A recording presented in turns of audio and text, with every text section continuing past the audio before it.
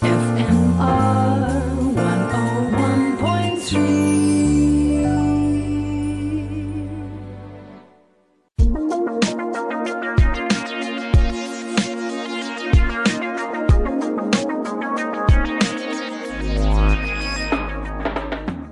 Welcome to Tech Talk with David Dondi. If you have questions, you want to find out more about something, david@fmr.co.za, and you can find me on @DavidDonde on most social media channels.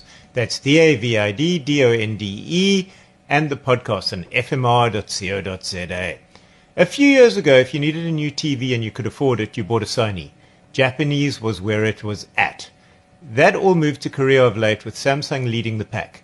Recently, Chinese screens have made their presence known with the likes of the excellent Skyworths at excellent price points. I recently reviewed a Sony 65-inch TV to test. First question, is it worth the 30,000 Rand price tag? The short answer is yes. Now let me tell you why. Flat panels have been the thing for some time now. From a design perspective, the screens are getting blade thin and elegant with smaller bezels. How does the Sony square up there? Well, right near the front of the pack. Good-looking, minimalistic design at its best. Even the sometimes annoying LEDs that tell you whether it's on or off can be switched off on this model. Easy controls and an easy enough remote control that balances functionality with reasonable looks, great texture, and ease of use. Relatively speaking, that is. Voice control is there too, with a mic that can be switched off with a real switch for those who are paranoid.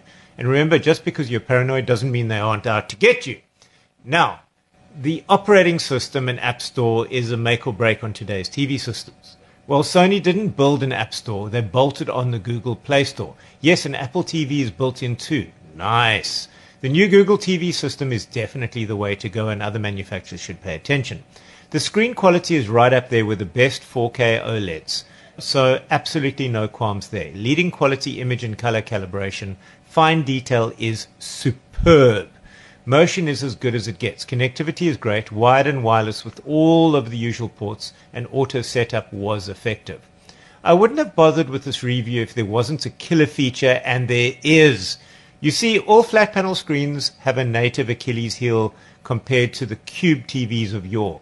No matter where they try and put the decent speakers, most end up with speakers behind the screen attempting to direct sound forward towards you. The trouble is, one wants the person speaking on the screen to be the source of the sound. And as the screens get bigger and bigger and bigger, the problem drifts further apart and is more presence. Most of us end up mounting a sound bar underneath the TV to help, but this too results in offset sound. Sony was brilliant here. The screen itself has an actuator, causing the screen to produce sound by vibrating at the correct frequencies, making the sound come from the actual screen, much like a planar speaker would. And no, the vibrations are not visible at all. You don't see the screen moving. It works, it's brilliant, and you can use the screen as a center speaker in a surround sound setup. It's genius. I had it on test with a Sonos soundbar, and they worked in collaboration well together, and I love it. This alone is a good enough reason to make Sony's 30,000 Rand foray back to the front of the pack worth it. If you can afford it and you need a new screen, go for the Sony XR65A80J. If you've got questions, you want to find out more about something, drop me a line, david@fmr.co.za, and you can find me on @DavidDonde on most of those social media channels. And if you want to listen to this or other shows again, go to the podcasts at fmr.co.za.